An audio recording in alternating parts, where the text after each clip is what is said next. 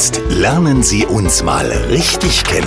Die bunte RSA Brigade mit der russischen Austauschstudentin Lena Mengler. Hallo. Lena ist Geboren in Potsdam, genauer gesagt in Belitz, im Wald. Meine Eltern sind Russen, mein Vater ist Offizier gewesen damals, in verschiedenen Orten stationiert und da musste ich ja quasi mit. im echten Leben Von der Pizzabäckerin über die Postfrau habe ich so ziemlich alles gemacht. Ich habe sogar noch ein Jahr studiert, aus Versehen, aber gelernt habe ich Friseurin. Dann bin ich irgendwo falsch abgebogen und bin beim Radio gelandet. Sie ist Verheiratet mit genau so einer Quasselstrippe wie mir. Oh, ist das echt anstrengend. Kinder haben wir noch keine, aber wir haben sehr flauschige Katzen und Kaninchen. Flauschig. Außerdem ist sie verrückt nach. Ja, blöde Frage. Nagellack natürlich. Nein. Und Schnitzel. Ja, Schnitzel besonders. Bei RSA ist Lena zuständig für Ich bringe den Leuten das Wetter schon bei und ich lache natürlich über die Böfi-Witze.